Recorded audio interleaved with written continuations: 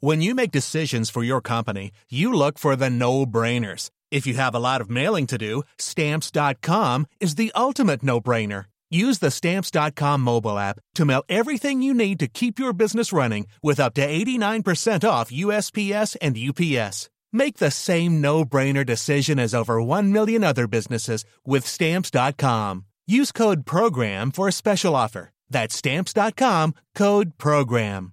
Confidence starts with loving who you are. And when your skin feels nourished and glows on the outside, you naturally radiate confidence from the inside. Give your skin a glow up with Osea's clinically proven Mega Moisture Duo. This ultra-hydrating body care features 2 of Osea's best sellers, Undaria Algae Body Oil and Undaria Collagen Body Lotion. These seaweed-powered heroes use skincare-level ingredients normally reserved for your face for results you can see and confidence you can feel. Osea has been making clean, clinically proven seaweed-infused face and body care products for over 28 years. This luxurious skincare is vegan, cruelty-free, and climate-neutral certified, so you never have to choose between your values and your best skin. Glow from the inside out. Get 10% off your first order with code GLOW at OseaMalibu.com. That's OSEA Malibu.com, code GLOW. This is the Cork Today replay on C103. As we welcome you along to the programme, John Paul taking your calls at 1850 333 103, texts and WhatsApps also up and running at 0862 103 103. And it's important that you know that text or WhatsApp number, because later on the programme today I will be asking you to text or WhatsApp. You can't do it until I give you the cue to text or WhatsApp me if you want to be in with a chance of winning one of our smart speakers. The C103 Smart Speaker giveaway officially kicked off yesterday and it continues across all the day parts again today. Your chance to win one of these smart speakers. But remember, the winning phrase is play C103. Because if you win one of these smart speakers, that is the phrase that you're going to need to remember to be able to say to your smart speaker every time you want to hear the radio play C103, and your smart speaker will come on with C103. That's our smart speaker giveaway with Done Deal for all of Ireland's trusted car dealerships. We'll give one of those speakers away later on today. Now, fully vaccinated people are to begin receiving their COVID certificates today, and I put a shout out earlier to see, I wanted to see who was the first of our listeners to receive one of their COVID certificates. And thank you to Avril in Douglas to say, Patricia, I got my digital COVID certificate by email this morning. So do check your emails. I've popped a message back to Avril to try to find out when was she actually vaccinated. Would be interested to know, but keep a lookout for the post men and post women as well, because there was a number of them, a huge number of them were sent out by post yesterday. Did I read somewhere 150,000 certs were issued by post yesterday, and similar numbers are going to be posted out again today and every day. It's close to 1 million, I think, are going by post, and its revenue are helping out the Department of Health there with the actual posting of those certs. So the post people are going to be quite busy for the next couple of days getting all of those certs out, and the Department of Health are saying that it expects all of the EU digital COVID certificates due by email should be issued by Thursday of this week. There's just under 1 million they expect to go out by email. And for those that are going to be delivered to your doorstep by post, they're saying that everyone should have them by this day week, Tuesday, the 20th of July. So obviously it'll be quicker and easier for the department to do it by email. So they expect all the email ones to be done by Thursday. And then if you're waiting on one in the post, by next Tuesday. And of course, from a travel point of view, it's next Monday that international travel opens up. And we have already heard of some people who've already booked flights for next Monday. But closer to home, for those that are not leaving the shores, this COVID digital certificate is going to be needed because more than 2 million people who've been fully vaccinated will be able to eat and drink indoors under new legislation agreed by the Cabinet yesterday, and you're going to need proof that you've been fully vaccinated. What form will your proof be? It'll be through your EU COVID digital certificate. We're going to be talking in more detail on what has been agreed around indoor dining, and still trying to get the actual confirmation on the date.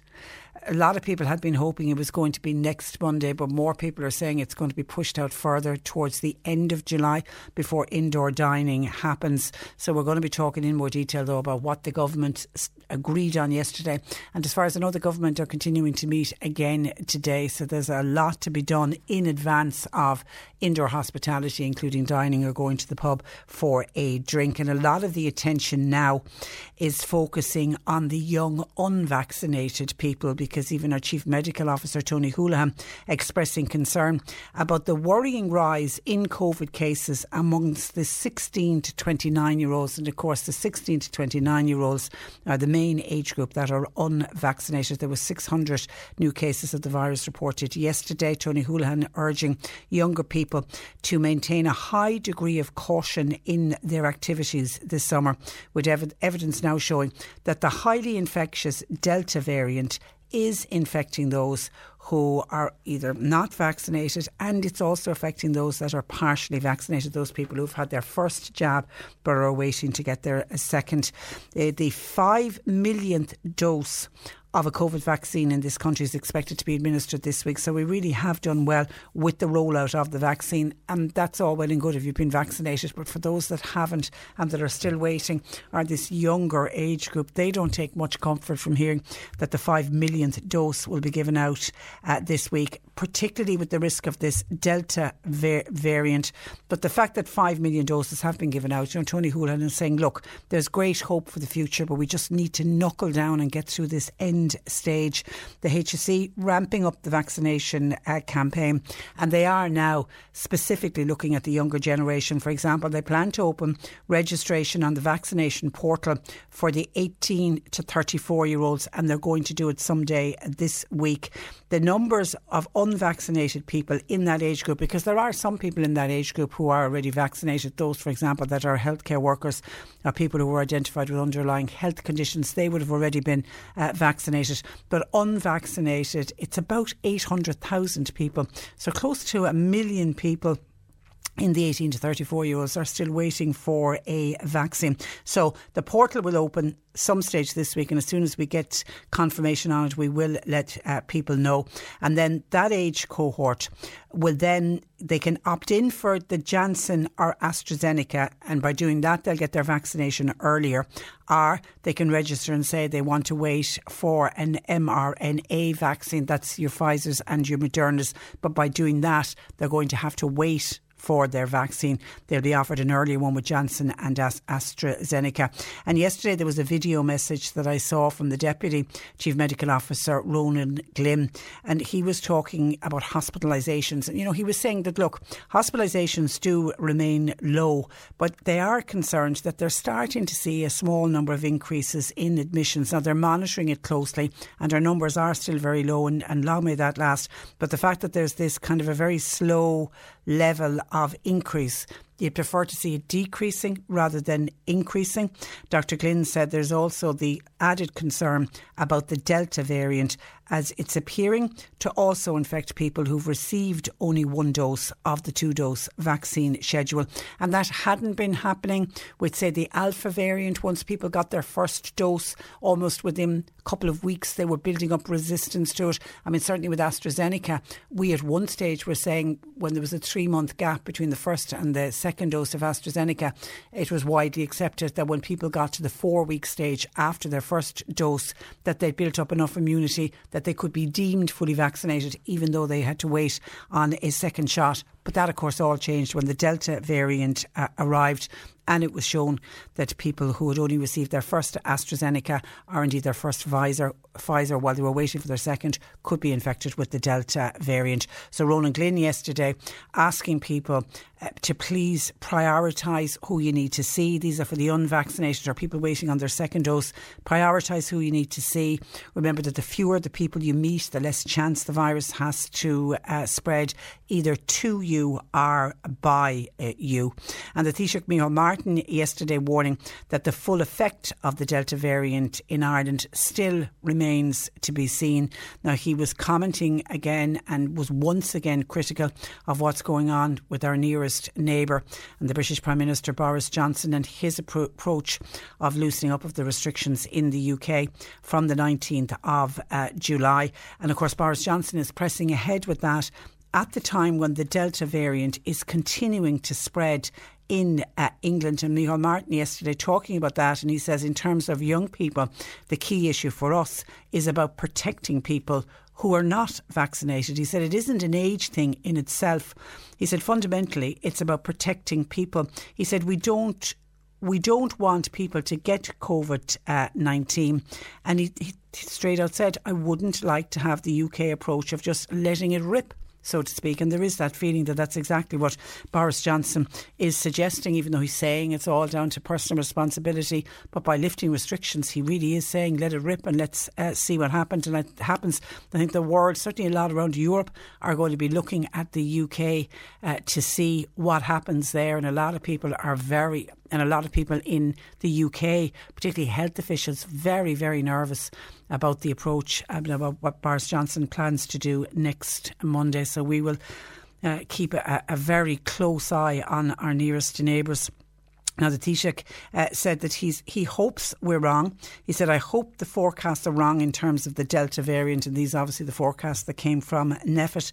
But he said, I don't think we should underestimate those forecasts and the potential impact that it could have on sectors of our society. He said the numbers are quite high in a number of different countries now, and they're very aware of what's happening in other countries and keeping an eye on other countries. He said, I think we are right in what we're doing. He said, I think we're right in proceeding cautiously.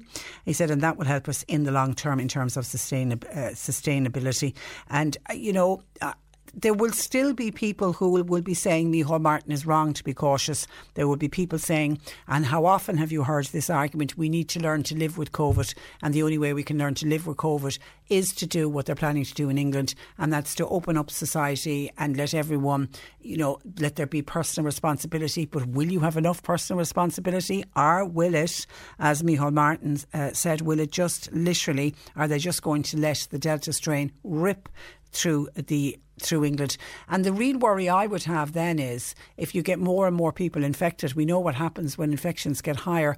We get a new variant, and then when you get another variant that will even be more infectious and more dangerous than the Delta variant, and that certainly is the risk that England are going to take by lifting all of the restrictions next week. So as I say, you will have some people who will say yes, you mightn't have agreed with everything that the government have done, but are they right to be really cautious? We're so close here, and even though numbers are slowly going up every day, they're still not going up, say, at the levels that they're reaching in the UK already. So are we right to be cautious, or do we just, as I say, there is the argument out there, we need to learn to live with it, and by learning to live with it, the only way is to open up society. I know the Taoiseach Leo Varadkar yesterday was talking about the 200 people that were in hospital.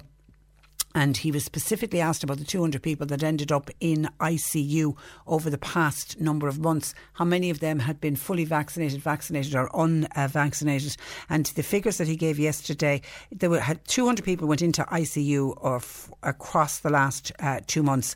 Only one had been fully vaccinated, and 18 were partially vaccinated, and the rest, the bulk of them, 181 of them, were not vaccinated. So therefore proving that the vaccination is working, and that's what vaccinations, we know it won't stop you getting COVID-19, but what vaccination does is it stops you, in some cases even getting symptoms, but if you do get symptoms, there'll be mild symptoms, but what it mainly does is it stops you getting very unwell, it stops you needing to go to hospital, and it stops you going into ICU, maybe ending up on a ventilator, and ultimately it protects you against death. So certainly that is a good news, looking back on the numbers that ended up in ICU in the last 2 months in this country, showing that our vaccinations are working and they're protecting the people. I'm seeing a number of texts and WhatsApps coming in from people who have already received their COVID digital certificate. Margaret said, got my cert today in the mail.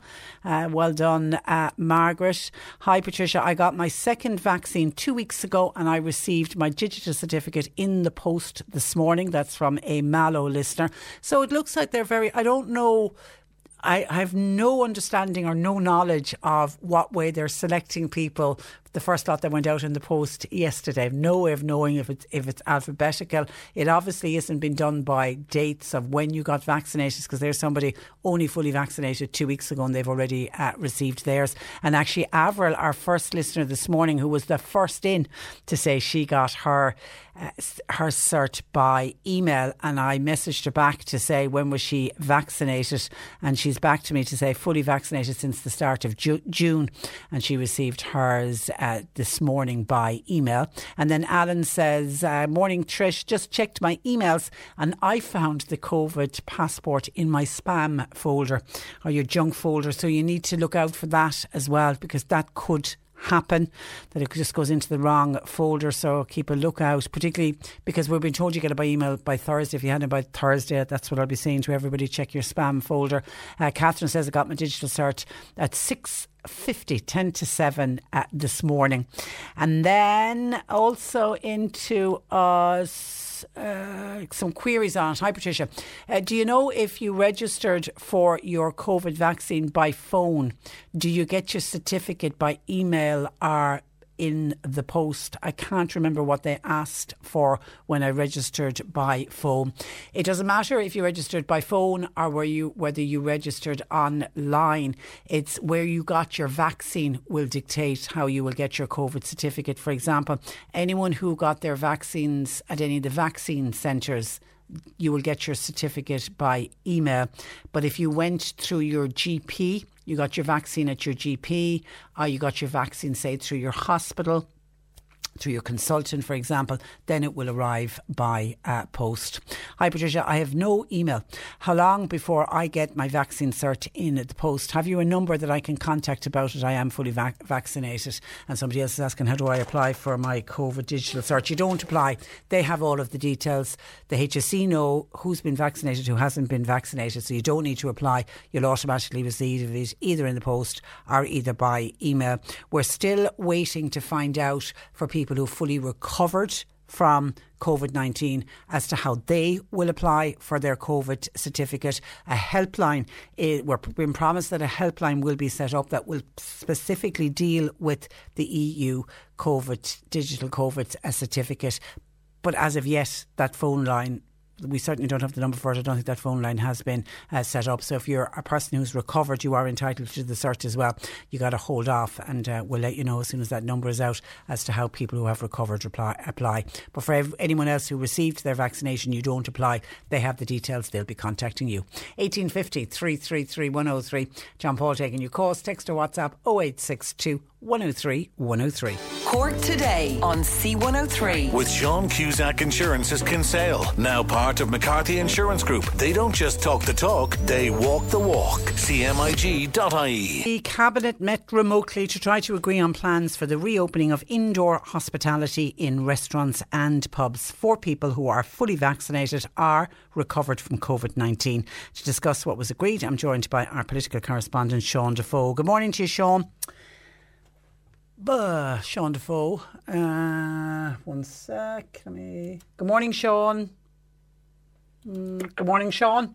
Can you hear me, Sean? You can hear me now. Good morning. Sorry, yes, wrong button pressed there. Good morning to you. Is it now widely accepted that the EU digital COVID certificate will be adapted for use by the hospitality industry? Yes, no, that's definitely what's going to happen. It's going to be the main burden of proof, if you like, on whether people are fully vaccinated or whether they've had a test in the past 6 months to get in.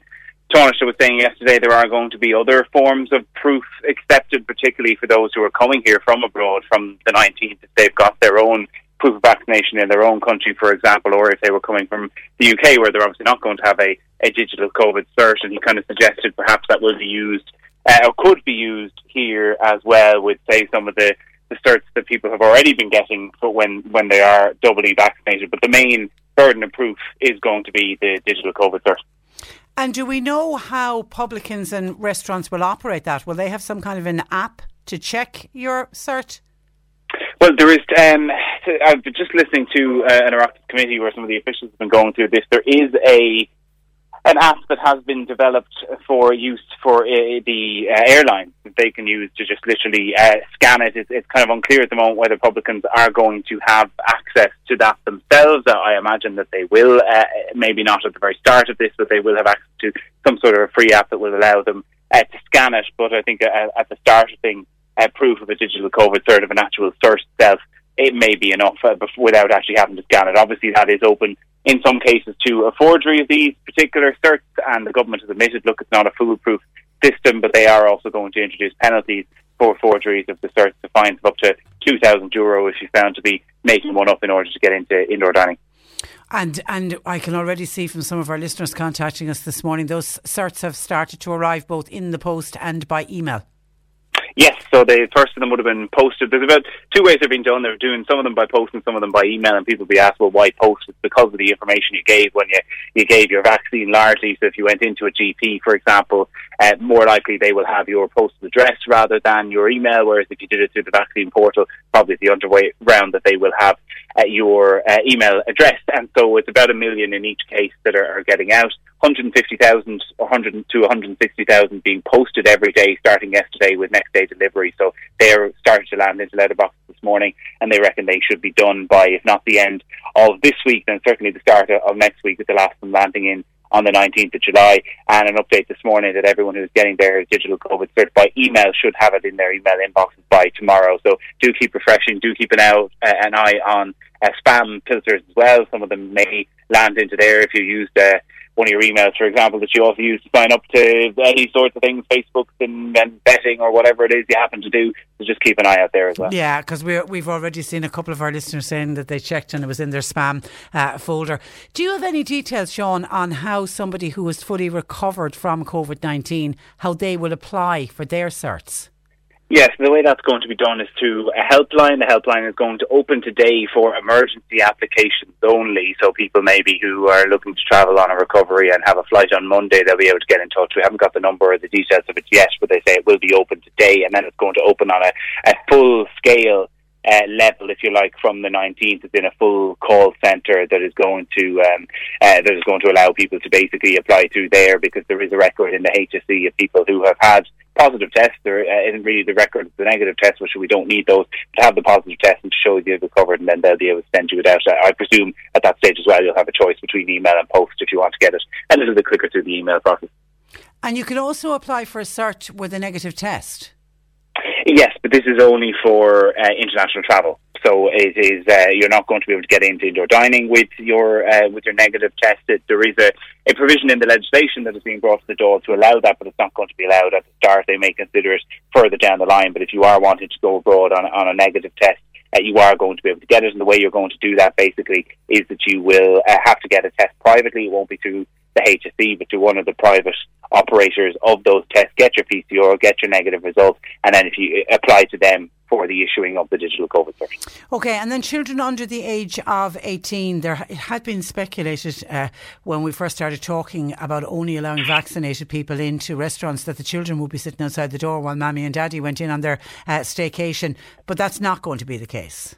No, to the disappointment of parents everywhere taking their kids on on their indoor holidays. So you're going to have to bring them in with you, all right? Yeah, so the rule, we're waiting on exact numbers of how many you'll be allowed in. Paul Ireland's going to issue updated guidelines. But the young people under 18, even if they're not vaccinated, can access indoor dining. They just have to be with an adult over 18 who is fully vaccinated. Will there be a time limit on how long you can stay inside for indoor dining? There is, unless there is 2 metre distance between each table, which, let's be honest, a lot of premises would struggle to do. If you have the 2 metre distancing, there's no limit at all on the time. But if you don't, then there is going to be a time limit. They haven't said exactly what it's going to be. I would suspect it'll be in line with what we've seen before, around an hour 45 minutes. And part of the reason for that, I'm told, is because unvaccinated children are going to be in the space, so it's not like this safe bubble of entirely vaccinated people that the staff and the children maybe can bring it in as well. But it is one of those that I know has left a lot of people scratching their heads going, well, I mean, I'm fully vaccinated, surely I'm safe, why can't I stay a bit longer than an hour 45? But no, that limit is going to be there. And then, of course, the big question, confirmation of when indoor dining will resume. Yeah, well, sometime next week is about all we have at the minute. I know the date that ministers would like to get it done by is the 23rd, which would be Friday week, to get it open in time for that weekend. Leo Varadkar has said no later than the 26th. In some ways, it is out of the government's hands a little bit because they need to get the legislation passed through the Oireachtas this week. That will probably finish up this Friday in the Seanad, and then they have to wait on the President to review it and to sign it, and whether he has any constitutional concerns about the fact that it is somewhat discriminatory towards people who haven't been vaccinated, in that they can't access things that other people can do. But if all that goes to plan, then you would think sometime maybe towards the middle of end of next week on the optimistic scale, and at the very pessimistic then it seems to be the 26th would be the last day. And of course the summer holidays for the Dáil is when? Is Thursday, I think, is their last Is it day. this so week? Okay.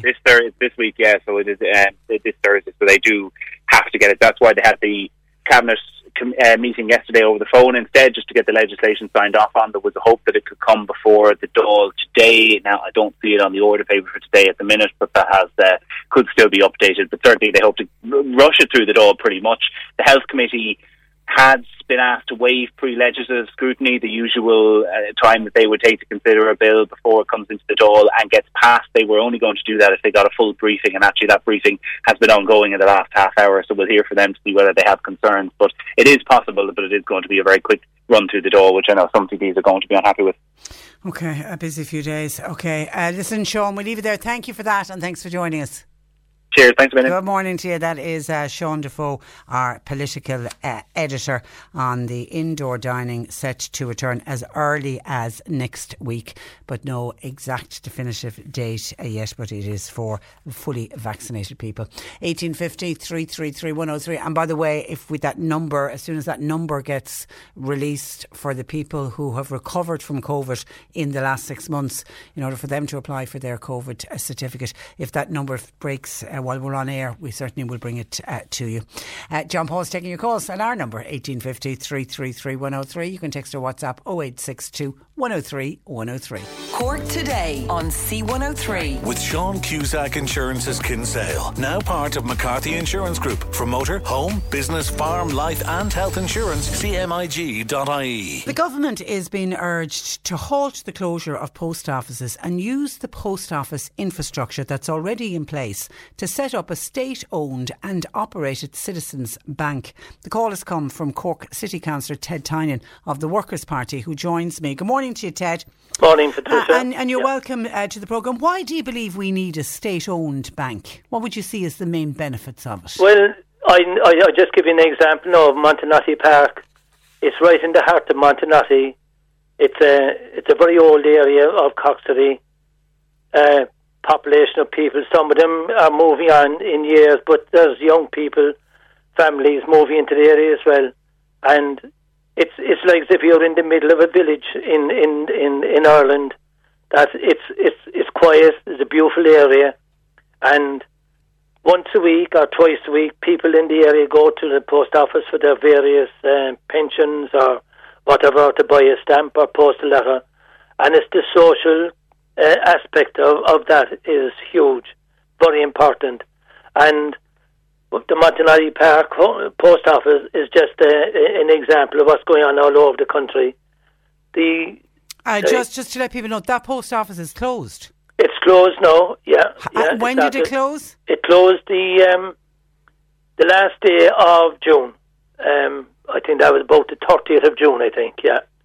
And the postmaster retired? She retired. Yeah. Now, what An Post should be doing, but you think, Patricia, there's an agenda of privatisation by central government, and it has been there for the last 20 years. They're closing down public services and privatising. That is not good for a society. Like housing, education, water and issues like that should not be privatised. It should be maintained and kept under public ownership. The payment for it is a different matter altogether, but it's vital that these services are kept public. And there's an infrastructure there, and I think there's about 800 and odd post offices still operating throughout the state. They should be reinforced with investment by the government and turn it into a citizens' bank. A state-owned bank guaranteed by the state, and that would attract people then in all areas of the country, whether it's in the middle of a city or in a rural area.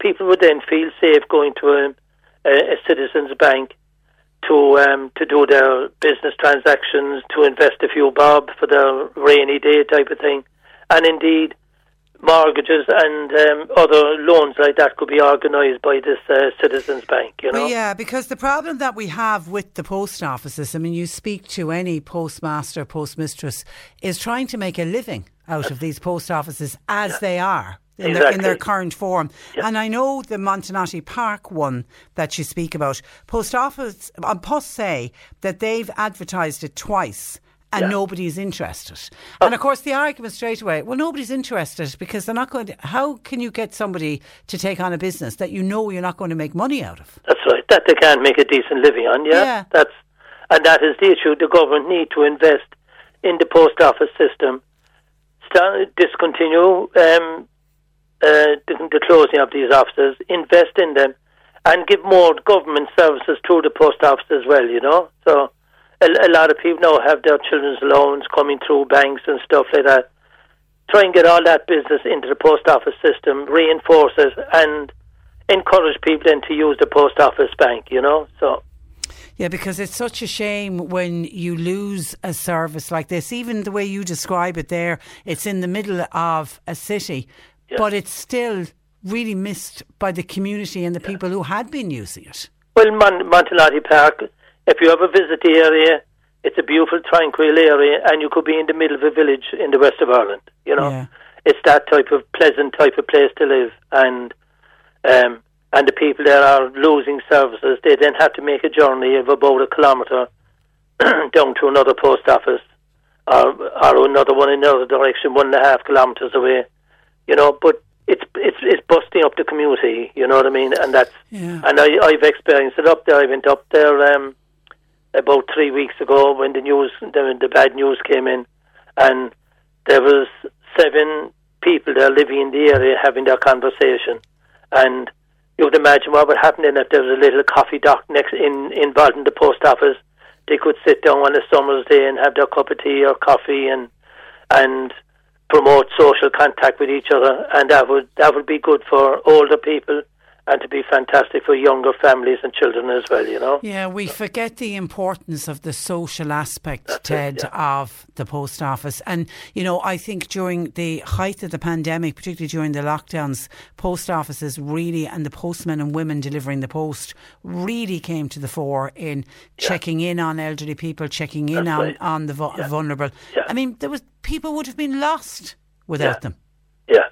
So even in my own area here, where I live in top of Mayfield, Silver Springs Lawn, there's a fair number of people who are moving on in years, and it's only a matter of encouraging them to continue to come out of their home and walk up and down the footpath even, and even to sit out there in front of their homes and communicate with people passing and good morning and all this type of thing. That social atmosphere is crucial to maintain for a healthy community, Yeah. Okay, but Montenotte Park Post Office unfortunately closed, and the worry and the concern going forward, we're going to see more similar post offices, and in many cases in very rural areas where there isn't another post office a kilometre away, people will be going much longer distances.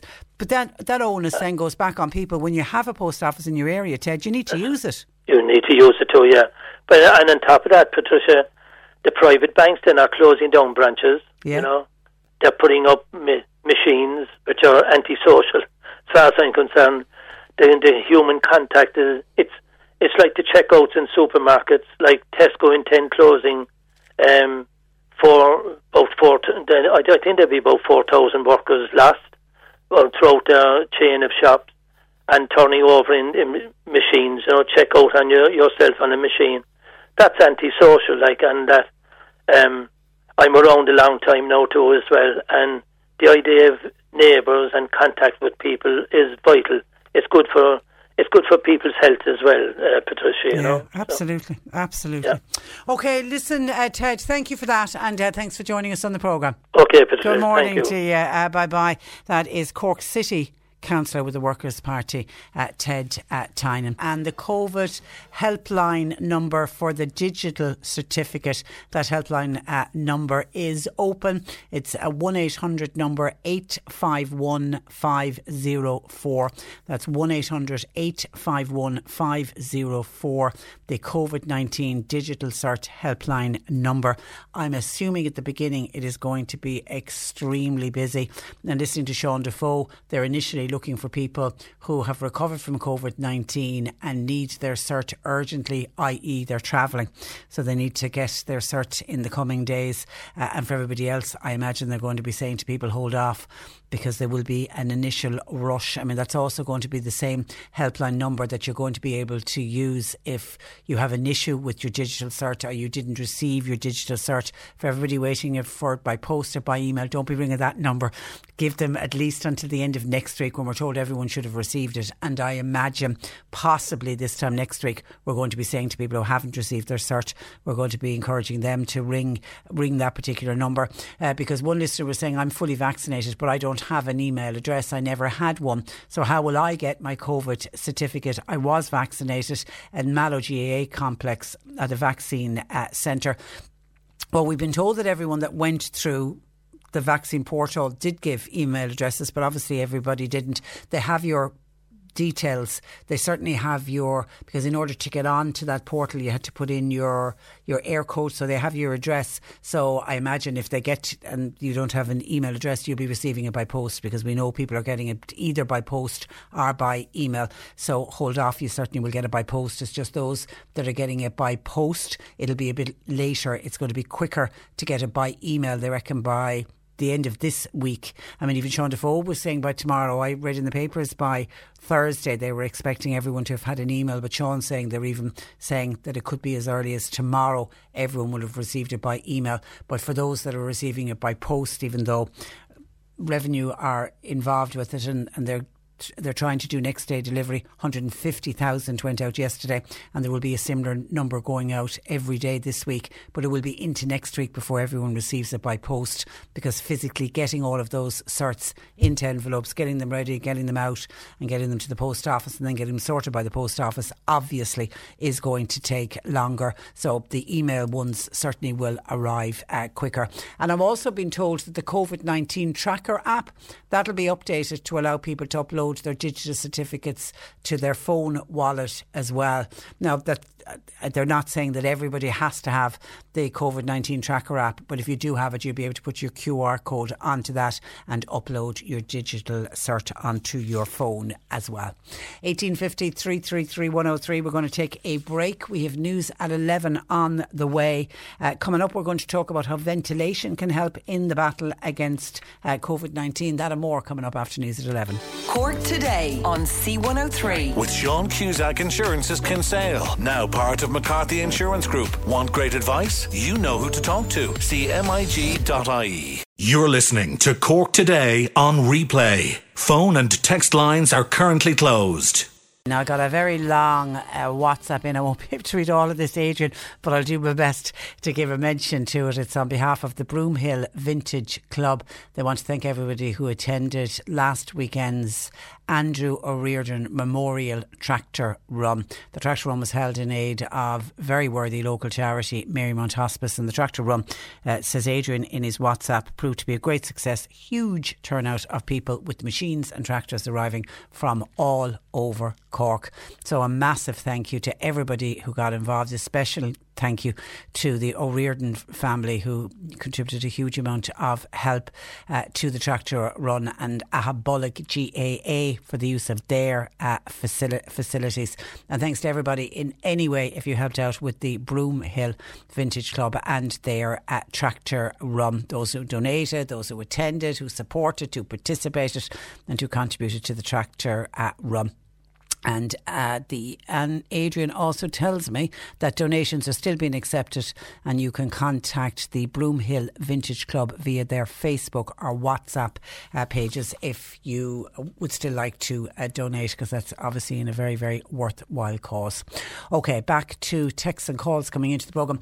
Still, by the way, just to let people know, and you don't have to let us know because we're getting a huge amount of people saying they've received their vaccine certificate. We just put it out there because I wanted to see where had they started to arrive in Cork, and a huge number of people telling us they're either getting it by email or they're either getting it by post. When their post arrived this morning, with many people saying it is a pretty efficient system the way they have been arriving, so thank you for that. And just for people with emails, to make sure you check your spam or your junk folder, because some of them are ending up in the spam and the junk folder as well, so just keep a lookout for that, please. Now, other before I go to WhatsApps, just want to go to other calls that we received into the programme this morning, including one that has come in from Michael in Skibbereen, and this is to do with the pilot programme that's in operation on North Street in Skibbereen. Now, Michael said it's closed to traffic, but that's not technically true. It's a one-way traffic system, isn't it? They've put in, I don't think you can say it's closed to traffic. Anyway, there's a pilot project in operation by Cork County Council, obviously to help with the flow of traffic through the town of Skibbereen. Michael reckons it's doing the opposite. He reckons it's causing delays around the town. He said massive delays out the Baltimore Road for the past couple of days. Now, we actually discussed this a few weeks ago on the programme, the idea of this one-way traffic system being put into operation in Skibbereen. It started on the end of June, 21st of June, and it runs through until the 6th of September, and it's a one-way system which is running from the first exit off the roundabout at Cork Road down the full length of North Street, where it then merges with traffic coming off Main Street onto Market Street. And it's a pilot project, but it's in operation 24/7 during the trial. Now, obviously, as with a lot of our county towns, there's traffic delays and traffic congestion. And traffic congestion is something that over the years has built up and just seems to get worse and worse and worse. And many of our county towns, when you look at them and when you look at the traffic congestion, the obvious answer and the main answer is to put in a bypass. But of course, that doesn't happen overnight. And talk to any towns that have been fighting for bypasses for years and years and years. So I know that Joe Carroll, the local councillor at the time, was saying, you know, if we can't get a bypass, he reckoned that the one-way traffic system would be a good plan B. So he was quite happy with it at the time. But anyway, it's up and running now. It's up and running a couple of weeks at this stage. And according to Michael in Skibbereen, it is not doing what it's meant to do. It's instead causing massive traffic delays in other parts of the town. I'm assuming going through North Street, it's okay in Skibbereen, but it's other parts of the town. Anyway, your thoughts welcomed on that. Michael in Skibbereen is not happy, but I know from the council's point of view, they're saying, and whenever they put a pilot project like this in place, they put it in place for the duration and then they assess afterwards. So I'm assuming it will remain in place until the 6th of September, because that's the dates that they put forward when they started that pilot project in Skibbereen. But your thoughts welcomed if you are a regular traveller in and out of Skibbereen. And I don't know, could it be to do with the fact of the time of the year? Maybe there's more tourists around, but then people would say, so we had tourists around every year, that this is because of the one-way traffic system. Your thoughts welcomed, 1850 333 103. I gave you the COVID-19 digital cert helpline number, but what I failed to tell you is that the helpline number is now open for people recovered from COVID to get their digital certs. It's opening today, but it's opening for emergency cases only, so it's only for people who are planning on travelling, I imagine, from next Monday the 19th of July, and so between now and Monday it's just open for emergencies, and then it fully opens to everybody else from next Monday. So unless you're travelling and need to get your digital COVID cert because you have recovered from COVID-19. And it's about 180,000 people have had COVID in the last number of months, so there'll be a lot of people looking to apply for those certs, either to travel overseas or if they want to. Now we know you're going to need them to get into a restaurant as well, so a lot of people will be applying. But the full helpline opens next Monday, just emergencies at the moment, because obviously we don't want to have that particular helpline flooded today. And Donald contacted us a little bit concerned.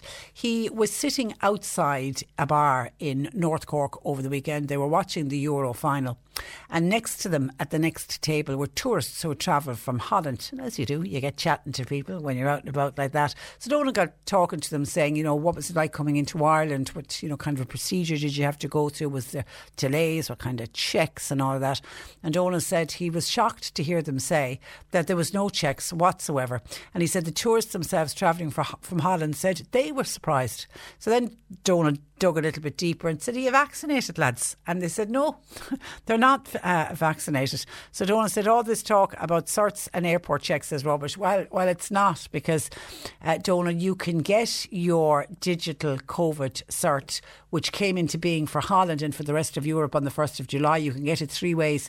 You get it by being fully vaccinated. You get it because you've recovered from COVID, but you also get it on a negative PCR test. So they couldn't have gotten a plane unless they had a negative PCR test. And I know that when they would have arrived in Dublin airport, and obviously it was before last weekend, so it would have been last week sometime. They don't have the checkers in place now. They will for next Monday, for the 19th of July for sure. But I know certainly last week they didn't have the checkers in place to actually check the COVID certificates, but they would have been checked before they boarded the plane. But Donald said that the travellers themselves thought that there would have been more checks, particularly when they arrived into Dublin, or maybe it was Cork, whatever airport they arrived into. And then Michael in Buttevant was on about Boris Johnson opening up the UK, and it's kind of going to be what some people are calling a free-for-all from next Monday, even though Boris Johnson is saying to people that he's going to proceed with, but he's urging people to proceed with caution. So he's really sort of saying, we're going to remove all of the restrictions and we're leaving it up to you, the people. Michael in Buttevant is concerned about that. He said, we need to put a stop to whatever Boris Johnson is doing. We should be putting people at airports and ferry ports, and anyone coming from the UK should be put into quarantining. We know the virus came into this country via travel, and Michael says whether they're vaccinated or not, Michael feels they should be told to stay at home and stay in the UK. If England are opening up, then Michael feels the English should be staying in the UK. Now, I don't know if many people are going to agree with you on that, particularly those that are vaccinated, Michael, because we will have a lot of our listeners who are looking forward to family members who they haven't seen. Some family members haven't seen sons, daughters, parents since 2019, and a lot of people are looking forward to international travel from next Monday, and particularly looking forward to people coming from the UK or travelling to the UK so that they can see family members. It isn't just a case of wanting to go on holidays. People desperately want to see family members as well. And on the indoor just let me stay with England before I get to the indoor dining. A listener says England is a bigger country than we here in Ireland. Boris Johnson is right to open up the country. He knows that people won't take the vaccinations, so he won't be waiting for those people. It's going to be the same here. Micheál Martin wants everyone vaccinated, but that's not going to happen. So open up the country and people will be responsible. If not, then it's their problem. Why should people with the two vaccines have to suffer? And it's discrimination not to allow only certain people into pubs and restaurants. And that's the reason that legislation has to be put in place to protect the publicans and the restaurant owners from being accused of discrimination. That's why legislation has been rushed through before the Dáil convenes for the summer holidays. And Heidi is also picking up on that point, saying, morning Patricia, I'm not sure that this is legal with these passes for vaccines. While I have had mine, some people may not have taken their vaccine for one reason or another. And now that they've been told they can't enter a restaurant, how fair is that, says Heidi. And we know that there are people there. Now, in this country, we have very little vaccine hesitancy. But do we have vaccine hesitancy? Of course we do. Of course, 100% of people are not going to take the vaccine. But we have much less vaccine hesitancy than we have in other countries.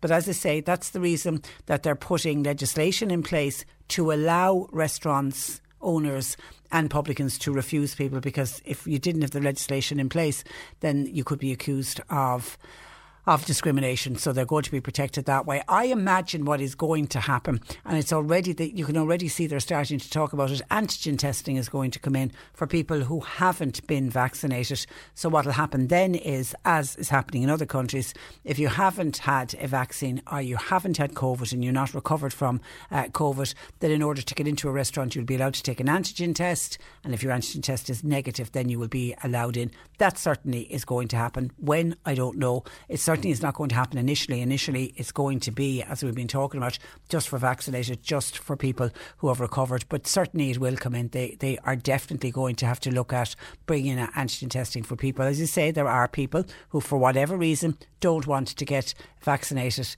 then they're going to have to eventually be allowed to get on with their lives. 1850 333 103. Michael in Skibbereen says, Patricia, hi, I'm 48. How can I register to get vaccinated? Well, vaccination is well open for your age group, Michael, because at the moment anyone between the ages of 30 and 69 can register. You can go on hse.ie. You're unfortunately just out of the age group that's able to get a vaccine at a participating pharmacy. You get your name down in a pharmacy if you're between 18 and 34, or if you're over 50, but at 48 you're going to have to go through the hse.ie and you'll be sent to one of the vaccination centres. 1850 333 103. John Paul taking your calls, text or WhatsApp 0862 103 103. C103 Jobs. General operative wanted for a concrete polishing company that's based in North Cork. The Blue Haven Hotel Collection, they've got a vacancy for an experienced operations manager, while Comfort Keepers Ireland, they're looking for healthcare assistants for Cork City. And a cafe assistant is wanted, that's for work in the Newmarket area. You'll find all the details and more job opportunities by going online now. Just go to c103.ie/jobs for more. This is C103. Cork Today on C103. With Sean Cusack Insurance's Kinsale, now part of McCarthy Insurance Group. They don't just talk the talk, they walk the walk. CMIG.ie. As the opening up of indoor dining and hospitality in some form is on the way, it is widely accepted that good ventilation is a key infection control weapon. To explain why, I'm joined by air pollution expert, Professor John Wenger of UCC School of Chemistry. Good morning to you, John. Good morning. And you're welcome to the programme. I suppose, can you start by explaining how ventilation can help stop the spread of COVID-19? Okay, ventilation is important because the virus is mainly spread through the air. When we talk and even when we breathe, thousands of tiny invisible particles come out of our mouth, and in an infected person, these particles can contain the virus. Okay, so these particles are small enough and they can move around in the air just like cigarette smoke, and so they can hang around even for hours. So anybody in the room can inhale these tiny particles containing the virus and become infected. If you're in a closed room, the amount of particles can build up, okay, and there is a greater risk of infection the longer you spend in that room. So the way to get rid of the virus from the air is obviously to ventilate the room, to open doors and windows, or to have a mechanical ventilation system to replace the air with fresh air. And as simple as that. Clean air really helps. And you're suggesting a simple CO2 monitor could help? Right, because it's actually really hard to measure the virus particles in the air. But what we can do is we can measure carbon dioxide, CO2, very well. Many of the listeners might know that we breathe out CO2, just like we breathe out the virus. Instead of measuring the virus, we measure CO2. And what we find is that outdoors, if you measure CO2, the level is about 400, and we call these units of measurement parts per million, right? But that doesn't matter. 400 parts per million means that there's going to be 400 molecules in a million molecules of air of carbon dioxide. Outside. Now go that's outside, okay. That's the fresh air level. Right? Okay. So that's like the background level, and that way be a background in a room as well. But once you add people to that room, they're breathing out carbon dioxide, okay? And the level starts to rise and rise and rise, unless you flush it out by opening the doors and windows or have a ventilation system. So, for example, right, if you go to a crowded classroom, say pre-COVID conditions, and the windows shut, you could get levels above 1,000 or even up to 2,000. And why it's a concern in a school environment is because we know that high CO2 levels can affect brain function, right? Also that it can make you drowsy when you get to very high levels. You know, you may have been in a very stuffy room. Absolutely, and you can feel yourself nodding off to sleep almost. Absolutely, yeah, it can make you drowsy, right? And it can make you drowsy in the car as well if you don't have fresh air coming through. That's another reason why fresh air is important. Now, if we imagine that, based on all the measurements that we've done over decades, what we know is about, you want to get it as low as possible, right? But that's going to be hard. You want to get it to outdoors. We know outdoors is good already. People are encouraged to do stuff outdoors. But how can we bring the outdoors in, provide as much fresh air as possible? And what we find is that in a typical environment like a classroom, we can probably get down to about 800 parts per million. So that's the guideline that we're trying to get for. At 800 parts per million, it's widely accepted that the place is well ventilated. And so a CO2 monitor in a room, could be a bar, could be a restaurant, could be a classroom, could be a crowded office, can give you a good indication of how fresh the air is in your environment. And I'm really interested in this. You put this to the test in a hairdressing salon in the city. That's right. Tell me about that. I live in Macroom. My friend Nora Cronin also lives in Macroom. I bumped into her in Duns, actually, before the reopening. And I was just asking, because I've been, trying to get the message out about ventilation. I was asking what Nora knew about it. She knew some stuff, but she wasn't really sure what to do. She knew about open windows and so on. So I said, hey, I'm going to lend you my CO2 monitor, take it into the salon. So Nora works in Cork City in the Head to Toe salon in Princes Street. And so she took it in, and I said, look, just place the CO2 monitor away from a person, because you don't want to be breathing on it, right? Place it away from a person, and just when you're in the room, just keep your eye on it. And when it starts to rise, open a window. And sure, opening a window does kind of stop the CO2 from rising too much. But then I said to Nora, I said, look, see what else you can do if it keeps on going up. And what Nora then did was to open another window on the other side of the room, or a door. And when you've got two windows open, or a window and a door open, you've got a much better flow of air through the place, all right? And you flush out the CO2. And if you imagine you have virus from an infected person, you will be flushing out the virus as well. And it just goes to show what we call the importance of a good airflow through the place. It's called cross-ventilation, right?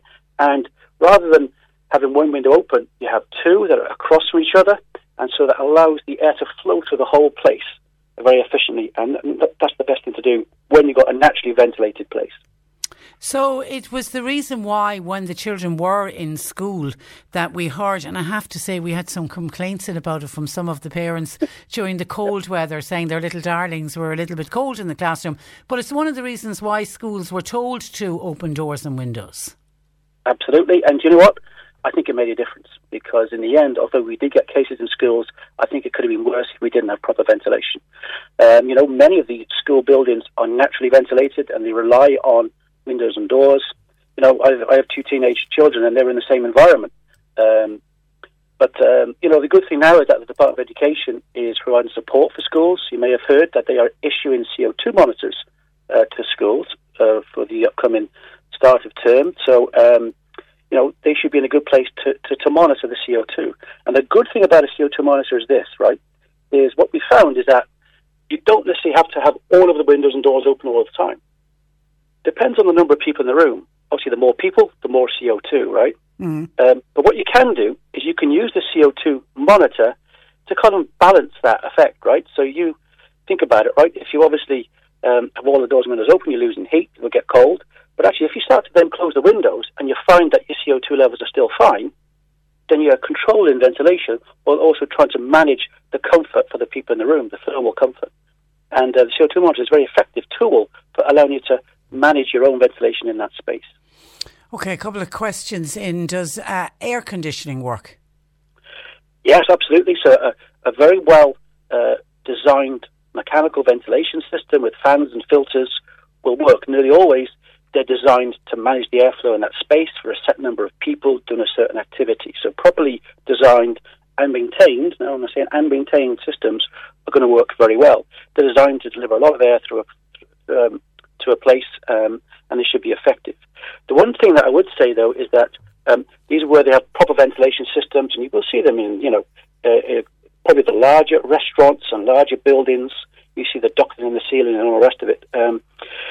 What doesn't work is units that are sort of stuck on the wall that are just recirculating the air. You need to bring in fresh air, right? So if you have an air conditioning unit that you just switch on from the wall. If you can't see that there's any air going into it from outside, it's just recirculating air. It's not, yeah. It's cooling it, right, or heating it, depending on what you're doing, but it's not providing fresh air. And so those should not be used in COVID era, really. Okay, another of our listeners, Colette says, my husband is booked to take my 13-year-old son to an indoor water park. I have concerns about the humidity because swimming pools can be very humid, almost like a sauna. Would your expert be concerned about that?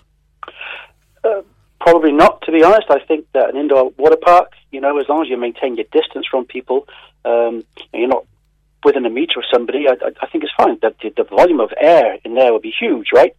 So if there's any infected people, that would be very low concentrations in that whole space. The bigger the space, the better, really, right? So I think there's no problem.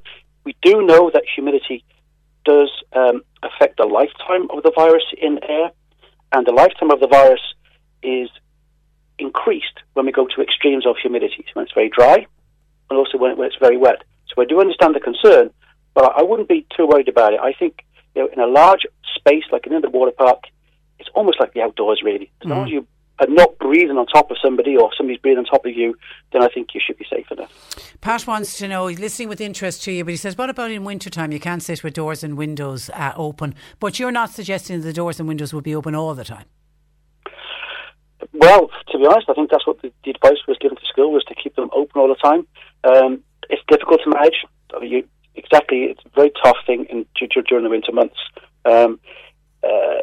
It's important where there are many people in a room. If there's one or two people in the room, I think it's okay, But what I would suggest is just to have the window open a small bit and the door open a small bit, just to maintain a steady but slow flow. And if you can manage that, then good. If not, then one of the ways to remove the virus from the air is to have one of these portable air cleaners. So you may have seen these. Sometimes they're called air purifiers.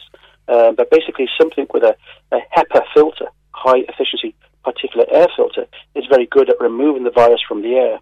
And this is especially useful when there's in places where there are poor ventilation or no windows, for example. So there are other ways to remove the virus from the air as well, and filtration could be effective in places like that. Okay, and the CO2 monitors, John, are they expensive?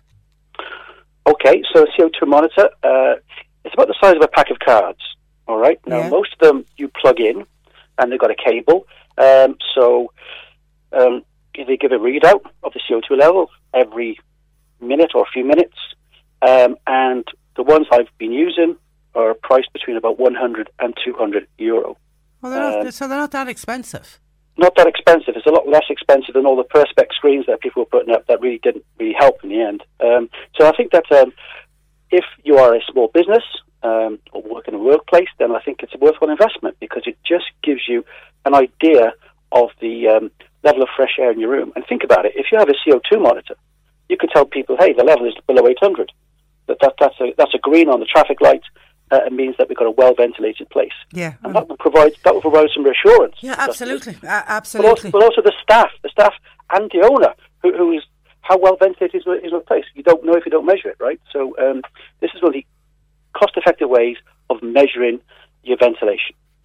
Okay, Marion, one of our listeners, wants to know, are you more concerned about particles of virus in the air than on surfaces? She says she remembers in the early days bringing her shopping home and cleaning all the surfaces of everything. Everybody was hyper about coronavirus when it first came out. Should we be more concerned about it being in the air than on a surface? Absolutely. I think we found that out over the last 18 months, I suppose, this pandemic now. And that's why we wear masks, because a mask stops us from breathing it out, but it also stops us from breathing it in. That's why we have a distance. The further you are from somebody, the less of the particles you could receive, right? You breathe in. And that's why ventilation is important. Now, surfaces, there's lots more evidence from the scientific reports of it being in the air than people catching it from the surfaces. It's not that it's not possible, but it does seem to be unlikely now. And the US CDC, that's the Centers for Disease Prevention and Control, think that it's less than 1 in 10,000 chance of touching an infected surface and then infecting yourself. So really, I'm not saying stop washing your hands. That's good hygiene, okay? Mm. In the main, the airborne threat, or it being in the air, is the most important thing to consider. So distance and masks and ventilation are the key to all of this. Yeah, I was watching some of the reports coming out of Australia, and Sydney seems to be in a bit of a bind at the moment, and yet their cases are low in comparison to us. But because they're low, they can really do really good contact tracing as to how somebody picked it up. Yep. But some of the evidence was a man walking past another man, and they reckon one man was breathing it out and the other guy breathed it in, and that's how he picked it up.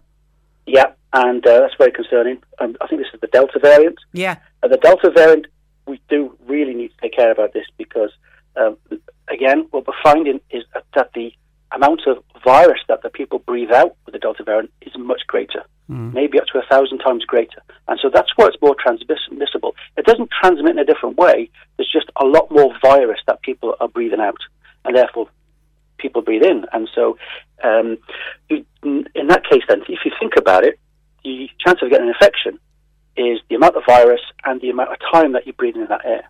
Okay? So the longer time, the more chance you're going to get infected, but also the more virus, the more chance you're going to get infected. And so really, I mean, it was a surprise, I have to say, to find just a few seconds, but we have seen reports as well in places like US prisons and other places in New Zealand where literally minutes of exposure have caused infection. So I don't want to make people panic about this. It's a few observations, but, reduce time and take precautions to...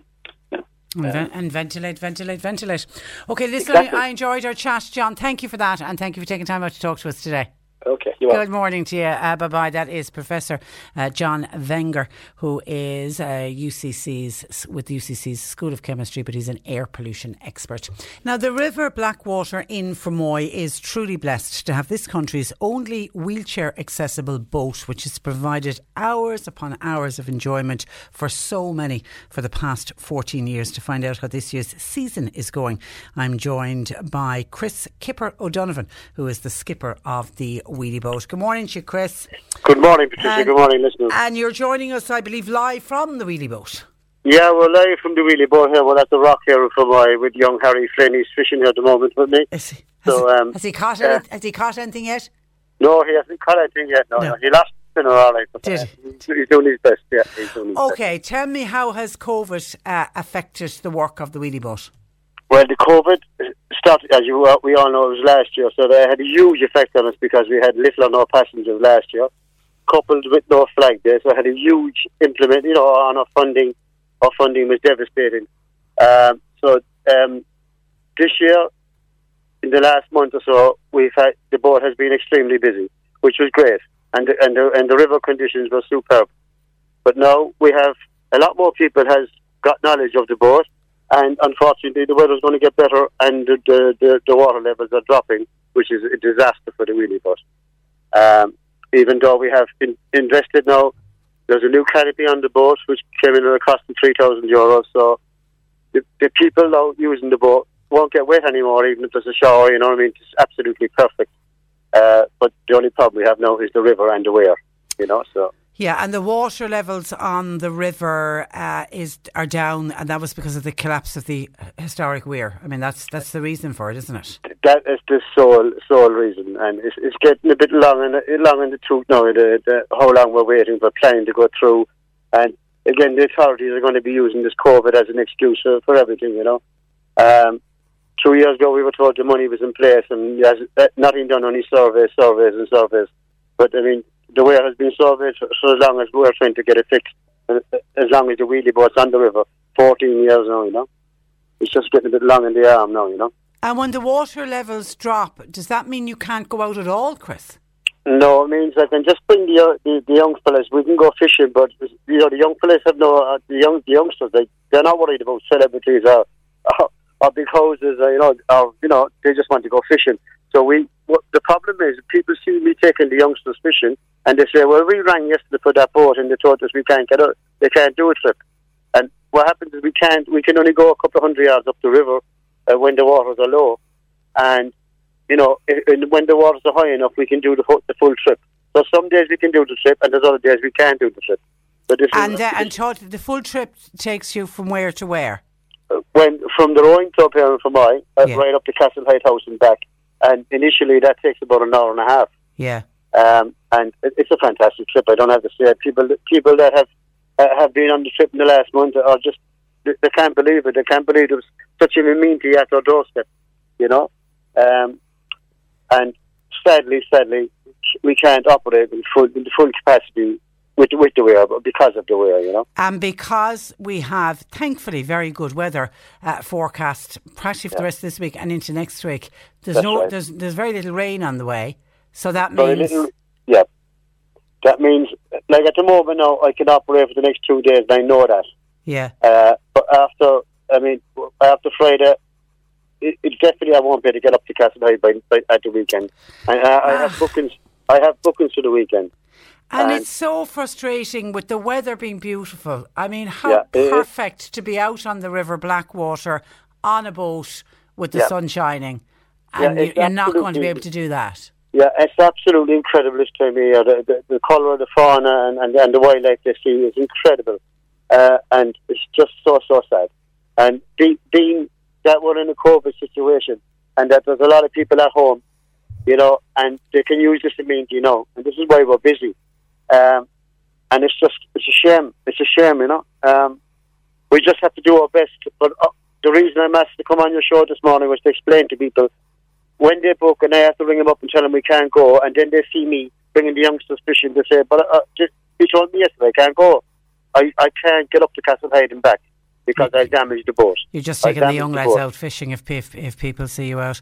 And I'm assuming you're getting calls in from people who are planning on a staycation in the North Cork area. That's exactly what's happening. I was on to one lady. Well, one lady was on to me yesterday morning, and I told her I'd have to get a secretary.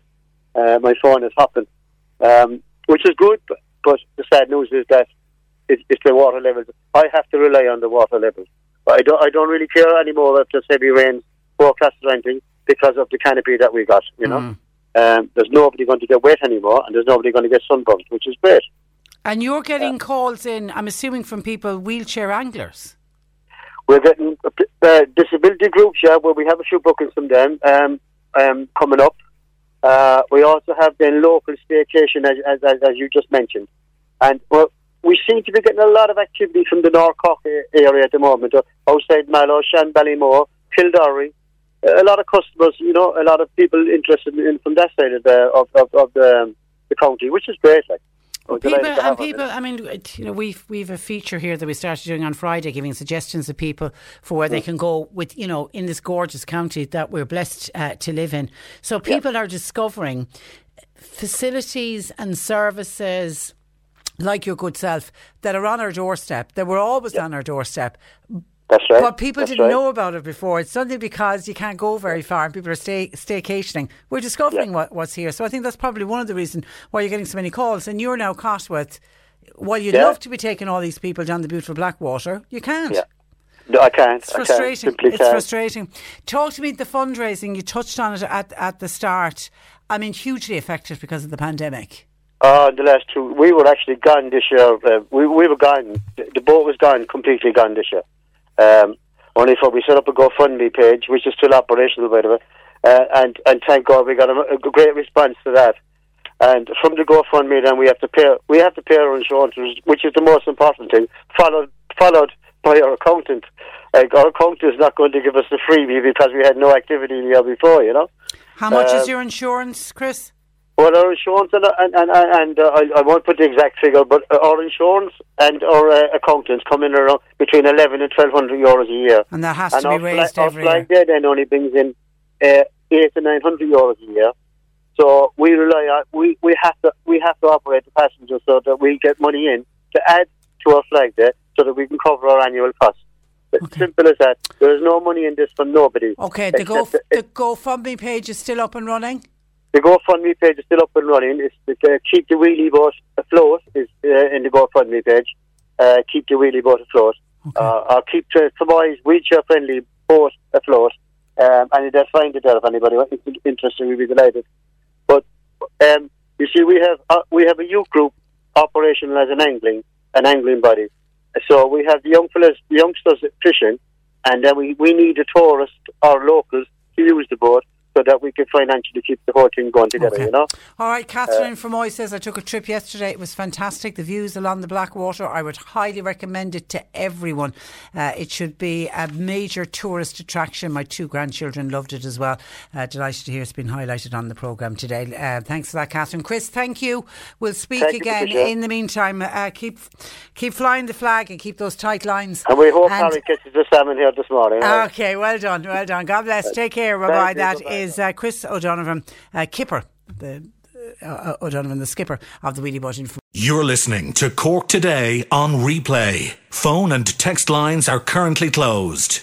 Mike in Bantry was listening to me speak to Chris O'Donovan of the Wheelie Boat in Fermoy, and Mike says, I fish for trout, and I have fished for trout on the Blackwater River in Mallow. My brother-in-law Paul and I caught a lot of trout there over the years. We kayaked from Ruskeen Bridge to Fermoy, saw all the wildlife. It was a really great way to relax. You paint an idyllic picture, Mike, and yet listening to poor Chris, who'd love to be bringing more people out on the Blackwater in Fermoy, but because of the what's happened with the weir and the fall in water levels, he's unfortunately not able to do as many of the trips that he has done on previous years. But you certainly paint a lovely picture of kayaking along the River Blackwater. Thank you for your text to 0862 103 103. Listen to this for a little bit of a tease from Aiken Promotions. They've released a video this morning on their social media platforms teasing a concert planned for Cork. It's planned for Páirc Uí Chaoimh, and included is the letter E, but they're using a star that eagle-eyed people have pointed out is the font that Elton John uses. We do know that Elton John is doing a farewell tour. Could part of his farewell tour now include a concert at Páirc Uí Chaoimh in Cork? For Elton John fans, that would be fantastic. And I saw Elton John go once, if not twice, before in the Marquee. He played twice.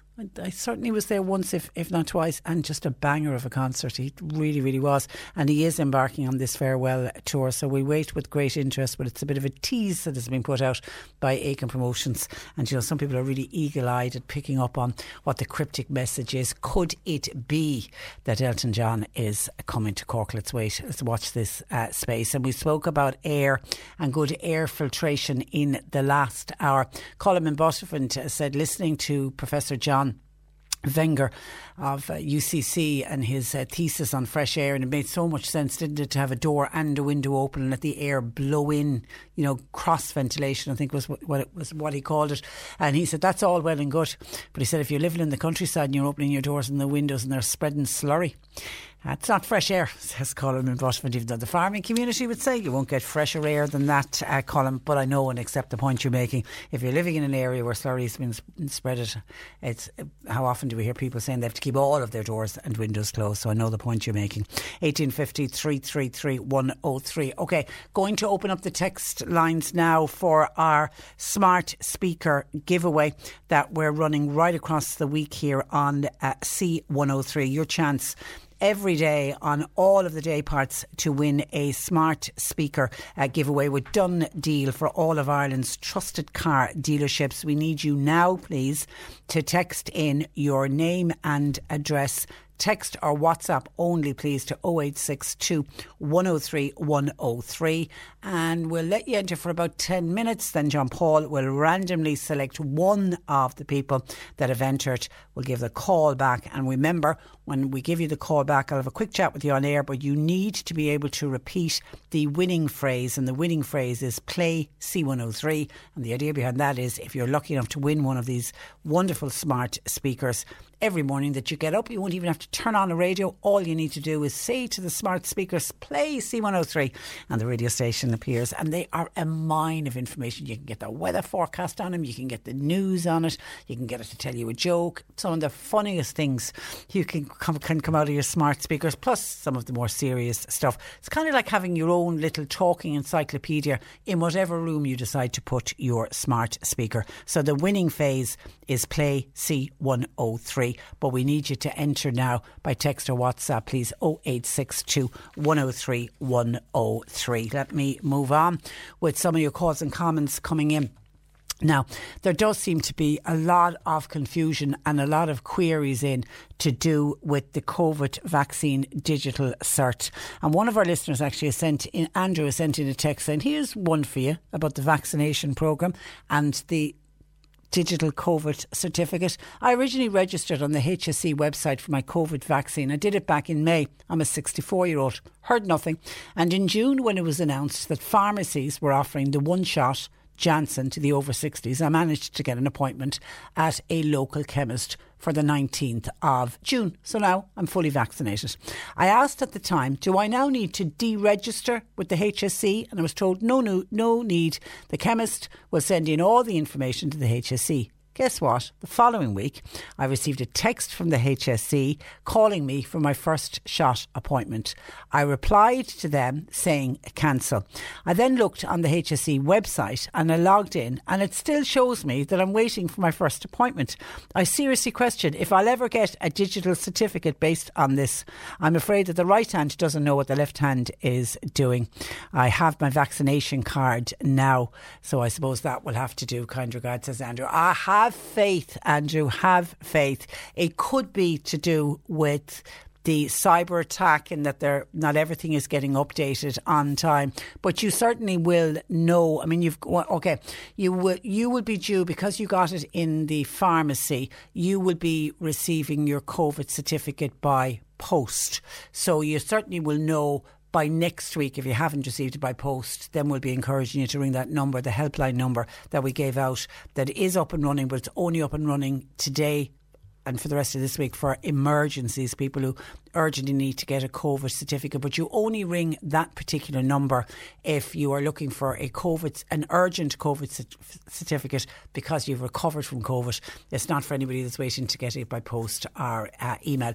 Keep us posted, pardon the pun, Andrew, and let us know how you get on and let us know when you do. But keep the faith. I really do believe you will get, because everyone is saying how terribly efficient the system seems to be, because since I came on air this morning and mentioned that the digital certs are either in the post or they're being emailed to people, we're getting flooded with people who are already starting to receive them, and about 1 million have been issued by email already to people. That's been fully confirmed. That's been confirmed by the HSE Executive Vaccination Centre. The Department of Health said it expects everyone who's getting it by email, those of us who got vaccinated at a vaccination centre will all have our certs by this Thursday. Now, they accept that issuing the certs by post is a lot easier, but they are warning that they're being careful not to trigger spam filters on email systems. And we've already heard this morning that some people, it's gone into their spam folders. For the majority, they're going into their inbox. And for the other people, the people who got a vaccination at the GP, at a pharmacy or at a hospital, their cert will be in the post. Almost 1 million of those have to be issued, and they're telling us delivery will be completed by this day next week. So Andrew, if you haven't by this day next week, next Tuesday, received something in the post, then you'll be getting on to the centre to tell them you haven't got yours yet. But as I say, I firmly believe that you will get it by this time next week.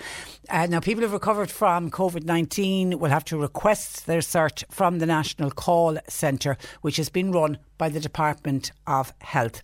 Now, we've given out the details of the call centre, but it's only for emergency calls at the moment. The 1800 851 504. From next Monday, they will be accepting calls from people who have recovered from COVID-19. Now, the HSE are at pains to say that it has no responsibility for the establishment or operation of the National Call Centre, which will answer queries from the public regarding the EU Digital COVID Certificate.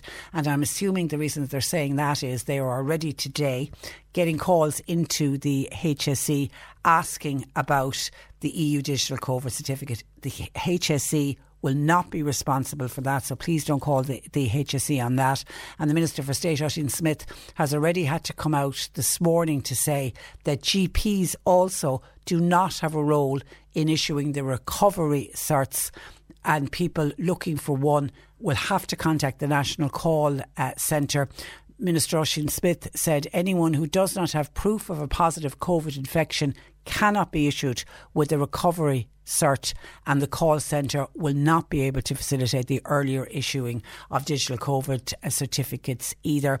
And it does seem that GPs, because I saw Dr. Ray Wally, who's a member of COVID-19's GP Advisory Committee, he's already come out this morning saying that there was no engagement with GPs on the issue, and that calls over the COVID certs are now sidelining clinical issues for them. And that he's pointing out that GPs do not have the test results come from a central HSE referral, walk-in centres or whatever, and that they don't have that information, so that they can't issue the certificates. And doctors are already starting to get calls in from people because they gave somebody the vaccine. Are you giving me my digital cert? They're not. So please don't be calling your GP. Please don't be calling the HSE either. The digital certs, they're on the way, but people are just going to have a little bit of patience. But there's just a number of queries coming in, and people are all just getting a little bit confused about it. So I think patience more than ever is what everybody needs. But by tomorrow, most people they're saying everyone will have got theirs by email, and by this day next week for those in the post. 1850 333 103. John Paul is taking your calls. You can text or WhatsApp 0862 103 103. The C103 Cork Diary. With the new Explore Cork app, a Cork County Council initiative featuring over 850 places to see and things to do. Host families are wanted for students to stay in the Doneraile area. If you can help, can you email sabinakiley9@gmail.com for further details. An Aurora charity shop on St Joseph's Road in Mallow, they're currently appealing for donations of clothes, shoes, bric-a-brac, furniture and books. It's for resale in their shop. All proceeds from the sale at Aurora go to the Cork Mental Health Association. And Knocknagree Community Development Group are holding a drive-in bingo next Sunday in the village. The jackpot will be €400, and they're asking people to arrive at 12:30 for a 1 p.m. start. And the Wallace family are holding a fundraising garden event for the Irish Cancer Society's Daffodil Day Fund at their home, 5 Spittle Cottages in Cloyne. It's happening on Friday the 23rd of July from 9:30 in the morning to 3:30 in the afternoon. Donations for the raffle will be accepted the day before. And if you'd like more information, you can call 021 4652 052. Cork Today on C103. With Sean Cusack Insurance's Kinsale, now part of McCarthy Insurance Group. They don't just talk the talk, they walk the walk. CMIG.ie. Remember yesterday we had a query in from, we had a couple of queries in from some of our listeners who had an issue with inputting details for the school transport on the Bus Éireann website. Martha in particular was explaining to us that when she puts in her medical card number, the page doesn't let her move on, and then instead she's been getting charged for the school bus. And we know that people who have a medical card do not have to pay for their children to go on the school bus. And she contacted us, and we put it out there, and others said they're having the very same issue. So we said we'd get on to Bus Éireann to see if we could find out what was happening. So we contacted Bus Éireann, and they've come back to us today to say regretfully, due to the cyber attack, this cyber attack on the HSE's IT system, it's causing so many problems. The medical card verification system used as payment for the school transport tickets is currently unavailable. Bus Éireann is working urgently with the HSE to find a solution to the issue. They say the issue is separate from the HSE online website for medical card applications, and of course that recently reopened. Now the Bus Éireann has contacted family account holders who have in the past used their children's medical card for payment, and they have directly advised them of the issue. So they're apologising to Martha and any other family who didn't receive the notification. You should have got an email sent out to you on the 9th of July. But they say advice and regular updates are also available on the Bus Éireann website, buséireann.ie/school transport. But they are aware of the issue. Now, it could also have been that for people trying to input the medical card details, maybe they were doing it for the first time, because there are families, because of the pandemic, who've lost their jobs and are suddenly entitled to medical cards who were never entitled to medical cards before. So it is possible that they didn't get to everybody by advising them about what's happening there. So, but the email certainly went out to other people, so that's good to hear. So thank you to Bus Éireann. They were prompt with their response there, and hopefully that's sorted out that issue for Martha and the other families. A smartphone speaker giveaway. We put the call out, got a huge response, and we gave John Paul the task of selecting a winner for today. Jennifer Brazel is in Ballyhay. Good afternoon to you, Jennifer. Hi Patricia, how are you? I'm very well. How are you today? I'm good, thank you. And you would like to win for yourself a smart speaker? I would, of course. Do you have a smart speaker? I don't. You don't? Actually, I'm surprised at the number of people that don't have smart speakers. You will not know how you lived without one when you get one. I'm telling you that. You really will not. Now, you've got to repeat for us the winning phrase. Play C103. That's it in a nutshell. And that means you have just won for yourself a smart speaker, which we will get out to you in the post. So tell us what's happening in Ballyhay today. No, nothing too exciting. It's quite dull, but it's very humid. Isn't it just? And I think this humid weather is building up to what is expected to be really good weather at the weekend. Brilliant. That'll be nice. Yeah, bring it on. All right, Jennifer, congratulations, and we'll get that smart speaker to you. That's great. Thank you so much. Good afternoon. Bye-bye. It's as easy as that. The winning phrase is play C103. We'll hand the baton over to Nick Richards on his programme, and he will have another of these smart speakers, and we're giving them away throughout the day and throughout the week here on C103. Your chance to win smart C103 smart speaker with done deal for all of Ireland's trusted car dealerships. John Paul continues to take your calls at 1850 333 103. And just on somebody else who contacted us on a HSE issue, who was logging on to the COVID vaccination registration portal, and anyone who has registered on hse.ie to register for COVID vaccine will know that there are a number of procedures in place, and it is to make sure that everything's above board and they're keeping everybody as safe as possible, including you get sent a text message. It's the reason that you have to have a mobile phone number when you're applying. You get sent a text message to verify your ID, and a listener said they sent off, text message arrived, but it came from a UK number, +44, big long number ending with 777777. Anyway, listener says, my wife looked up that number on Google and there was thousands of comments saying it's possibly a phishing scam number with Russian origins. I tried it twice again and the text keeps coming from the same number. I'm now trying to contact the HSE to find out if this is suspicious, because surely the text message should come from an Ireland 086 number. And no, because as soon as I got that text in, I had my own mobile phone with me and I went back to when I registered for my COVID vaccine to see what number, because I remember it coming from a UK number and it's the identical number. So it is the number where you get the verification text and they send you, is it a 6-digit code or something that you then have to import, and then you move on from there. So no, that is very much above board, and I don't know whether you got through to the HSE or not yet, but that is genuine and that is the number that they are using. And I remember at the time when we first started registering for vaccines, a number of people were a bit nervous about it, and I suppose we're also concerned because there are so many scams doing the rounds at the moment. People just get very nervous, very anxious about clicking on anything. Just people double check, and I think we're right to double check everything, because we don't certainly want to lose any of our hard earned cash to scam artists. And just very quickly, I watched this on the paper this morning from Senan Maloney with the Irish Independent, and this is to do with the Sophie Toscan-du-Plantier case. There's so much, again, because of the two documentaries that have been on TV, both the Netflix one and the Jim Sheridan one on Sky. There's so much talk again about the whole Sophie Toscan-du-Plantier murder, and my God, it's hard to believe we'll be remembering it, don't you know, coming up to this Christmas, because it'll be 25 years since Sophie was murdered.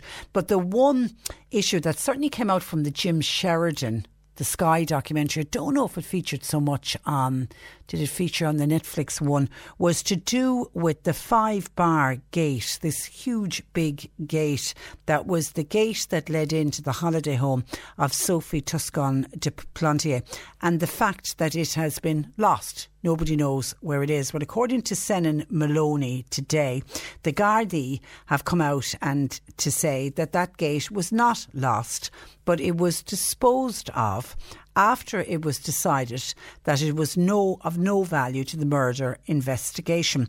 Now, there was flurry of social media claims alleging Garda incompetence in mislaying the item, and I saw lots of things on Twitter and on other social media sites saying, how can you lose a gate? Where did the gate go? How does a gate disappear? But it seems it hasn't disappeared, according to this piece in today's Irish Independent. The National Forensic Laboratory, which are based at Garda headquarters in Phoenix Park in Dublin, they disposed of the gate. It wasn't disposed of by Gardaí in West Cork. The gate was quickly established to be of no evidential value to the investigation into the murder in 1996. Senior sources say the gate was initially offered back to be returned to the property but wasn't wanted. It was understood that it may have been offered to Sophie's parents. But what's interesting in this piece is that Sophie Toscan de Plantier's son, Pierre-Louis, has come out and said, I never heard news of the gate from the Gardaí. They never gave it back to me. It wasn't offered to me. And he inherited the property. Now, maybe they thought he was too young at the time because he was only 15 when his mum died. The gate had a number of bloodstains, and we saw that in both of the documentaries, and it had smears on 3 of the bars. That blood was said to have been from Sophie Toscan de Plantier. Further tests were carried out on the gate for up to 6 months. It was then retained for 6 years at the laboratory in Dublin. So that would have made Pierre-Louis an adult at that stage, because if it was held for 6.5 years and he was 15, he would have been 21 at least when the gate would have been offered back. So I don't know why it wasn't offered back to him, because at that stage he'd inherited the property. Anyway, it was then later decided to dispose of the gate because of its large size and because it was deemed to be of no further value to the investigation.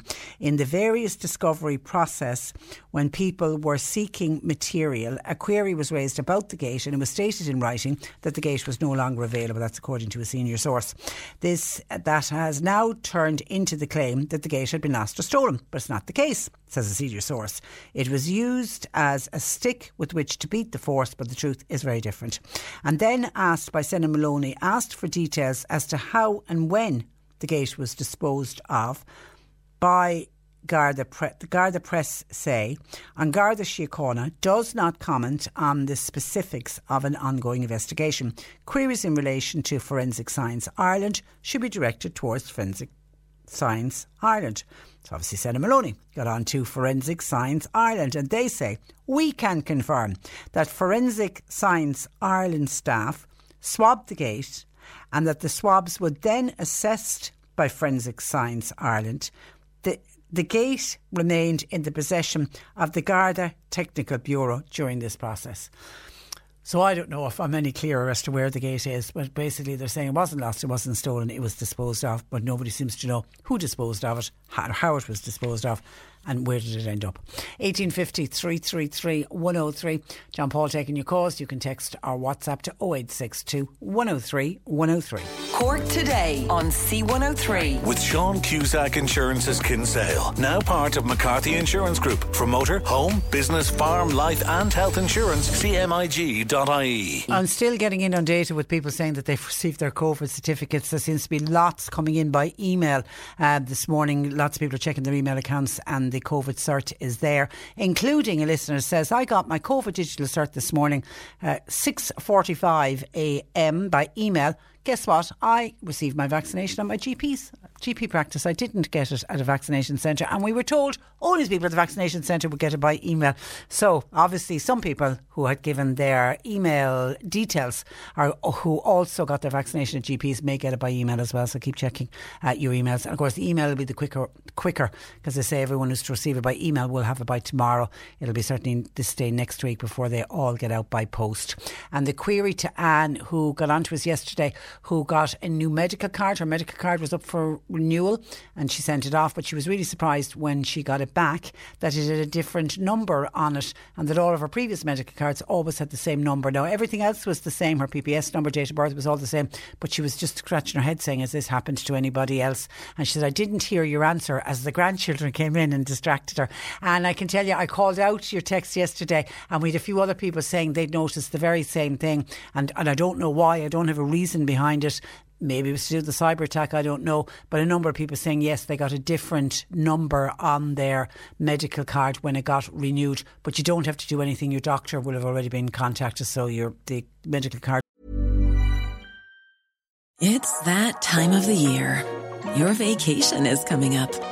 You can already hear the beach waves, feel the warm breeze, relax, and think about work. You really, really want it all to work out while you're away. Monday.com gives you and the team that peace of mind. When all work is on one platform and everyone's in sync, things just flow.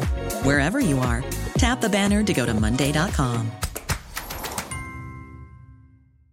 Mother's Day is around the corner. Find the perfect gift for the mom in your life with a stunning piece of jewelry from Blue Nile. From timeless pearls to dazzling gemstones, Blue Nile has something she'll adore. Need it fast? Most items can ship overnight. Plus, enjoy guaranteed free shipping and returns. Don't miss our special Mother's Day deals. Save big on the season's most beautiful trends. For a limited time, get up to 50% off by going to BlueNile.com. That's BlueNile.com. There's never been a faster or easier way to start your weight loss journey than with PlushCare.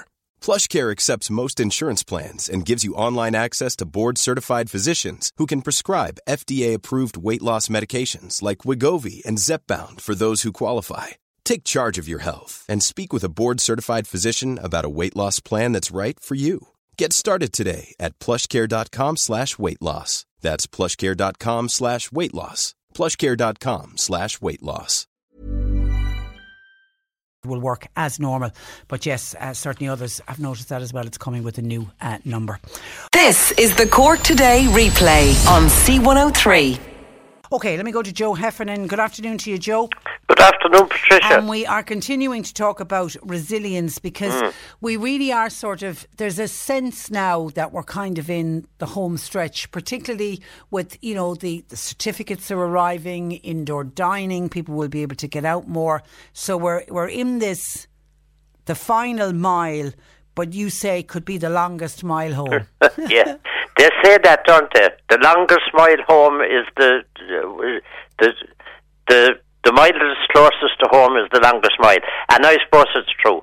And it's maybe a good time to remember our little bits of reflections there on resilience, because we're after being through a long time, and then I suppose in fairness there was a lot of our confusion recently. I mean, when did we ever think we'd see the day when it's going to be a big deal to be able to go into a restaurant and have a bit of grub?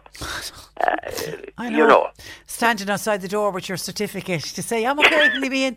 And then, God help us, the ones that the younger ones, sorry, you can't come in. No room at the inn for you.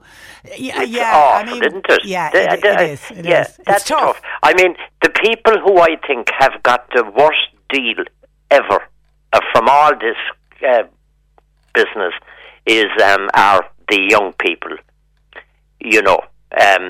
I mean, as my own guys would have told me that they graduated out into a depression in the crash 2008, wasn't it? Yeah. Yeah, and just when things were, small little bit of light at the end of the tunnel, bang, COVID struck. And then, we'll say those people who have other ordinary, maybe awful, but ordinary medical problems, the next thing is the cyber attack. By golly, do you know what? We'd want to be resilient, wouldn't we? We would indeed. We would. There's, particularly when the cyber attack hit, I kind of felt, God, are we paying back very bad karma or something? What has this country done? Like, can anything else happen to us? But, we are resilient, and we are picking ourselves up and dusting ourselves down. We are. But we all need individually to work on ourselves in order to be able to pick yourself up and dust yourself down and just get on with it. Yeah, and there are a few things that each one of us can do that will help with that, So that's the way we might say it today, a couple of, what do we call them, tips about resilience. And obviously the first one is stay in touch with other people. Just stay in touch. I happened to ring an old friend last night, out of the blue. I rang him and he answered the phone from a hospital. Oh. And, he said it was great to get a call. Now, the same guy has been through the mill. He spent more time in hospitals in the last year than he did at home. And also, unfortunately, he lost his wife during the same year. Now, none of it was COVID-related. It was just to do with health. But, it's important to stay in touch with others, both for our benefit and their benefit. Yeah. Yeah, and it's to reach out like that. I mean, you weren't to know that gentleman, your friend, was in hospital, but you rang him at just the right time, I would say, as well. As it turned out. I was surprised. I did. Obviously, this wasn't the objective of the call, but I felt good afterwards that I had made the phone call. Because I know, talking with friends and even family members, people will say the one part of the pandemic, we got out of meeting people. We had no choice. We had to abide by lockdowns and restrictions, etc. You can get very into yourself and forget what that feels like to get out there and socialise and stay in contact with people. And it can be as easy as picking up the phone and ringing someone. It can, and it just it keeps us that little bit in touch with other people, because, as you say, we could easily become quite isolated, quite reclusive, and we have the phone, we have the email, we have the whatever, and we need to use them. We need to just stay in touch. The way I look at things is that a person listening might just decide, do you know what? I didn't ring John or Mary or Jim or Bill in a long time. I'll do it today. Mm.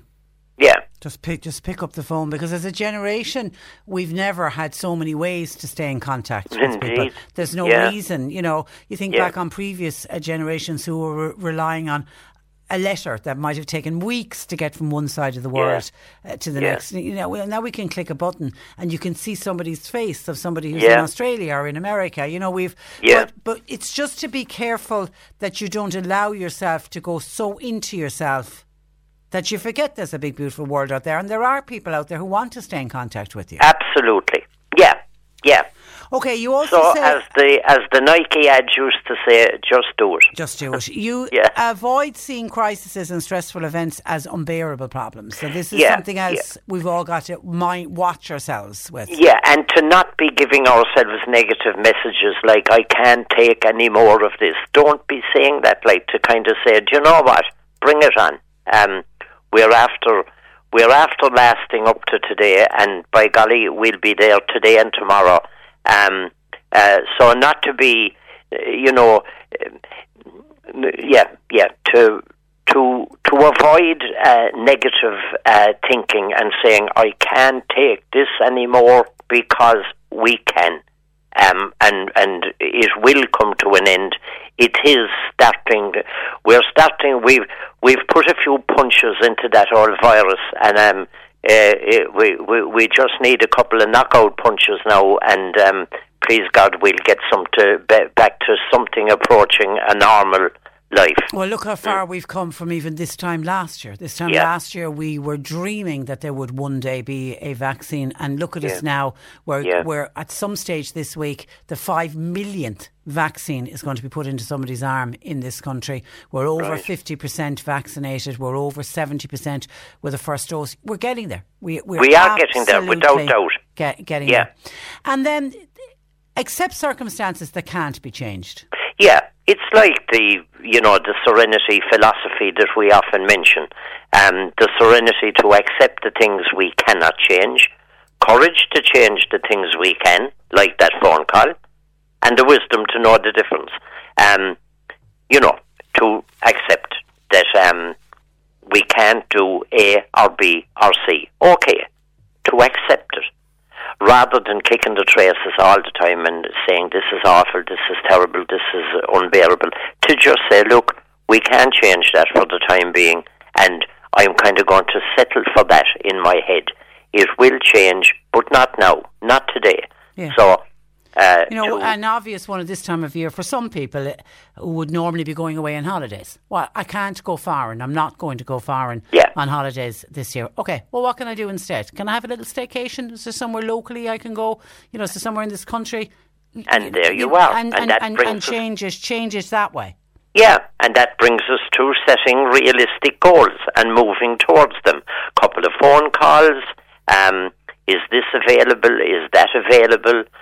I was I was amazed. I rang a very well-known hotel down in Rosslare. I'd never been there, but I'd heard lots of good things, and I emailed them, and they told me that they had absolutely not one night available until November.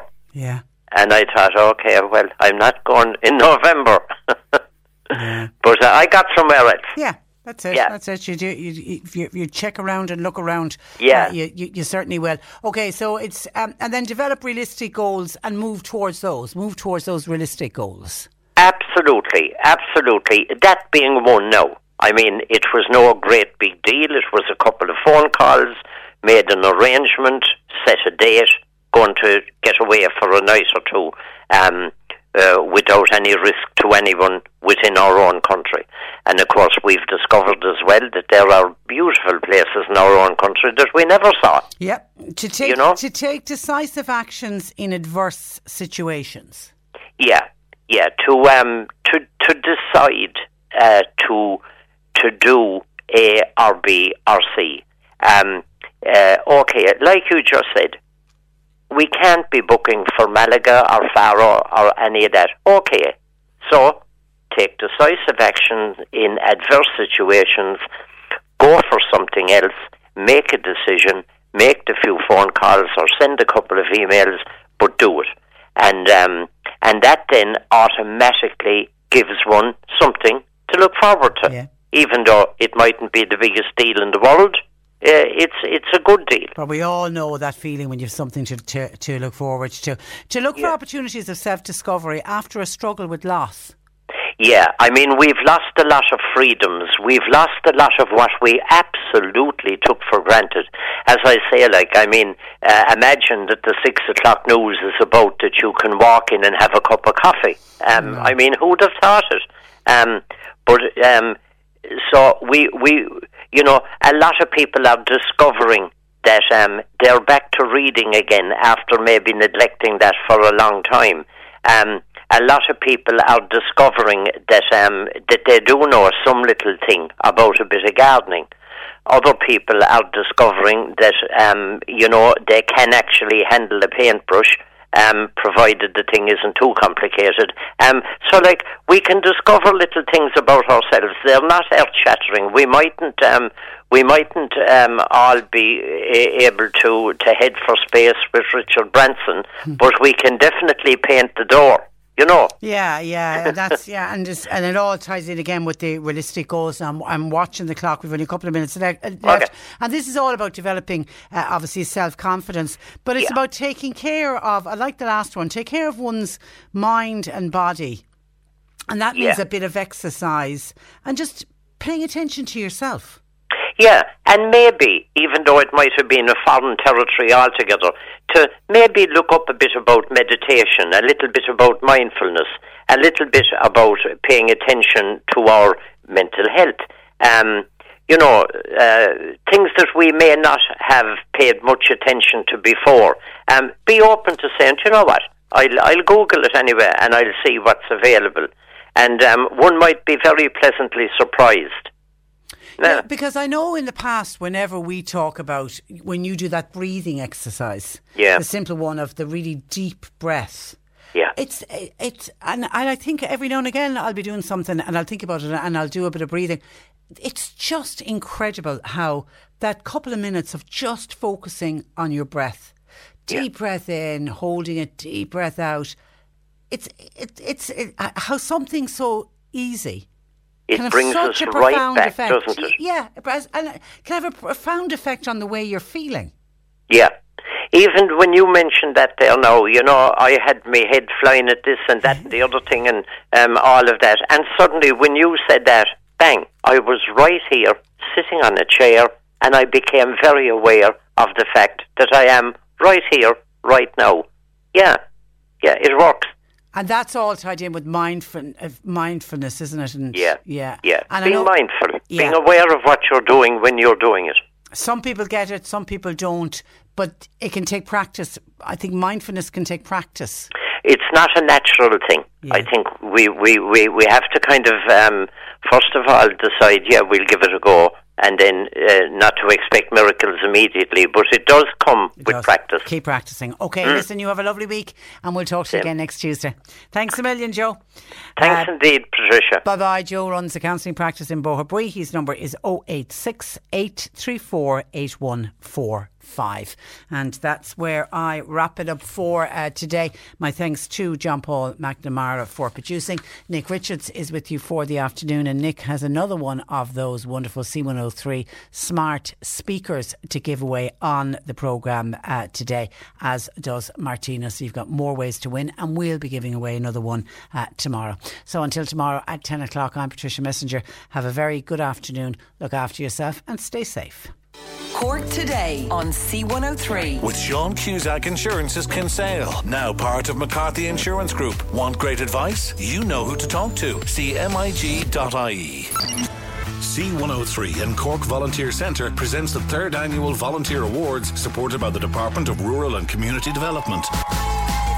These awards aim to celebrate and recognise remarkable people throughout Cork who selflessly give their time and talent to benefit local communities. Visit volunteercork.ie now and shine a light on your volunteers by nominating them for an award. The 2021 Cork Volunteer Awards, Friday, 5th of November 2021. With the Cork Volunteer Centre and Cork's greatest hits, C103. C103. You'll instantly love the exciting new arrivals at Harry Carey. View in store at Turner's Cross Retail Park or online at harrycarey.com. Harry Carey, see what's in store. Do you have a passion for starting or expanding an existing artisan food business? UCC offers a part-time university diploma in speciality food production, which is dedicated to artisan food producers. Funding grants are available from the Department of Agriculture, Food and the Marine. Places are limited. Sign up today. For further information, contact Angela at a.sheehan@ucc.ie. Time to spruce up your home with Noel C. Duggan Mill Street. Check out their outdoor range of garden furniture in stock, including patio sets, loungers and barbecues. Get your building, DIY, electrical and painting essentials, plus quality furniture, sofas, bedroom furniture and interior decoration. Support local. Find everything you need for your home and garden at Noel C. Duggan. Open Monday to Saturday 9 to 5:30. Noel C. Duggan Mill Street, the family-friendly store. Call 029 70039. GiveBlood.ie know we can count on you, our community of blood donors, to give blood and to choose to be there for others in their hour of need. Blood donors from Mitchelstown, Garbaley and Fermoy should attend the clinic in the Firgrove Hotel in Mitchelstown from Tuesday 13th to Thursday 15th of July. To ensure social distancing, all donors need to make an appointment, so call 1850 731 137 to book your time. New donors are welcome. Visit giveblood.ie to check eligibility and clinic details, because we count on you. The new Dunnes Stores app puts better value at your fingertips, so you'll never miss out on savings. Your 10 off 50 grocery vouchers are always just a swipe away. You can also track and earn Value Club points and browse our latest grocery offers. And when you download it today, you'll receive a one-time 10 off 30 welcome voucher.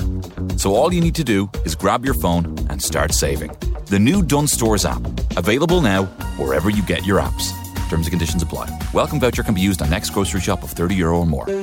On FM, online and on your phone. This is C103 News. Flexibility is great. That's why there's yoga. Flexibility for your insurance coverage is great too. That's why there's United Healthcare Insurance Plans. Underwritten by Golden Rule Insurance Company, United Healthcare Insurance Plans offer flexible, budget-friendly coverage for medical, vision, dental, and more. One of these plans may be right for you if you're, say, between jobs, coming off your parents' plan, turning a side hustle into a full hustle, or even missed open enrollment. Want more flexibility? Find out more about United Healthcare Insurance Plans at uh1.com.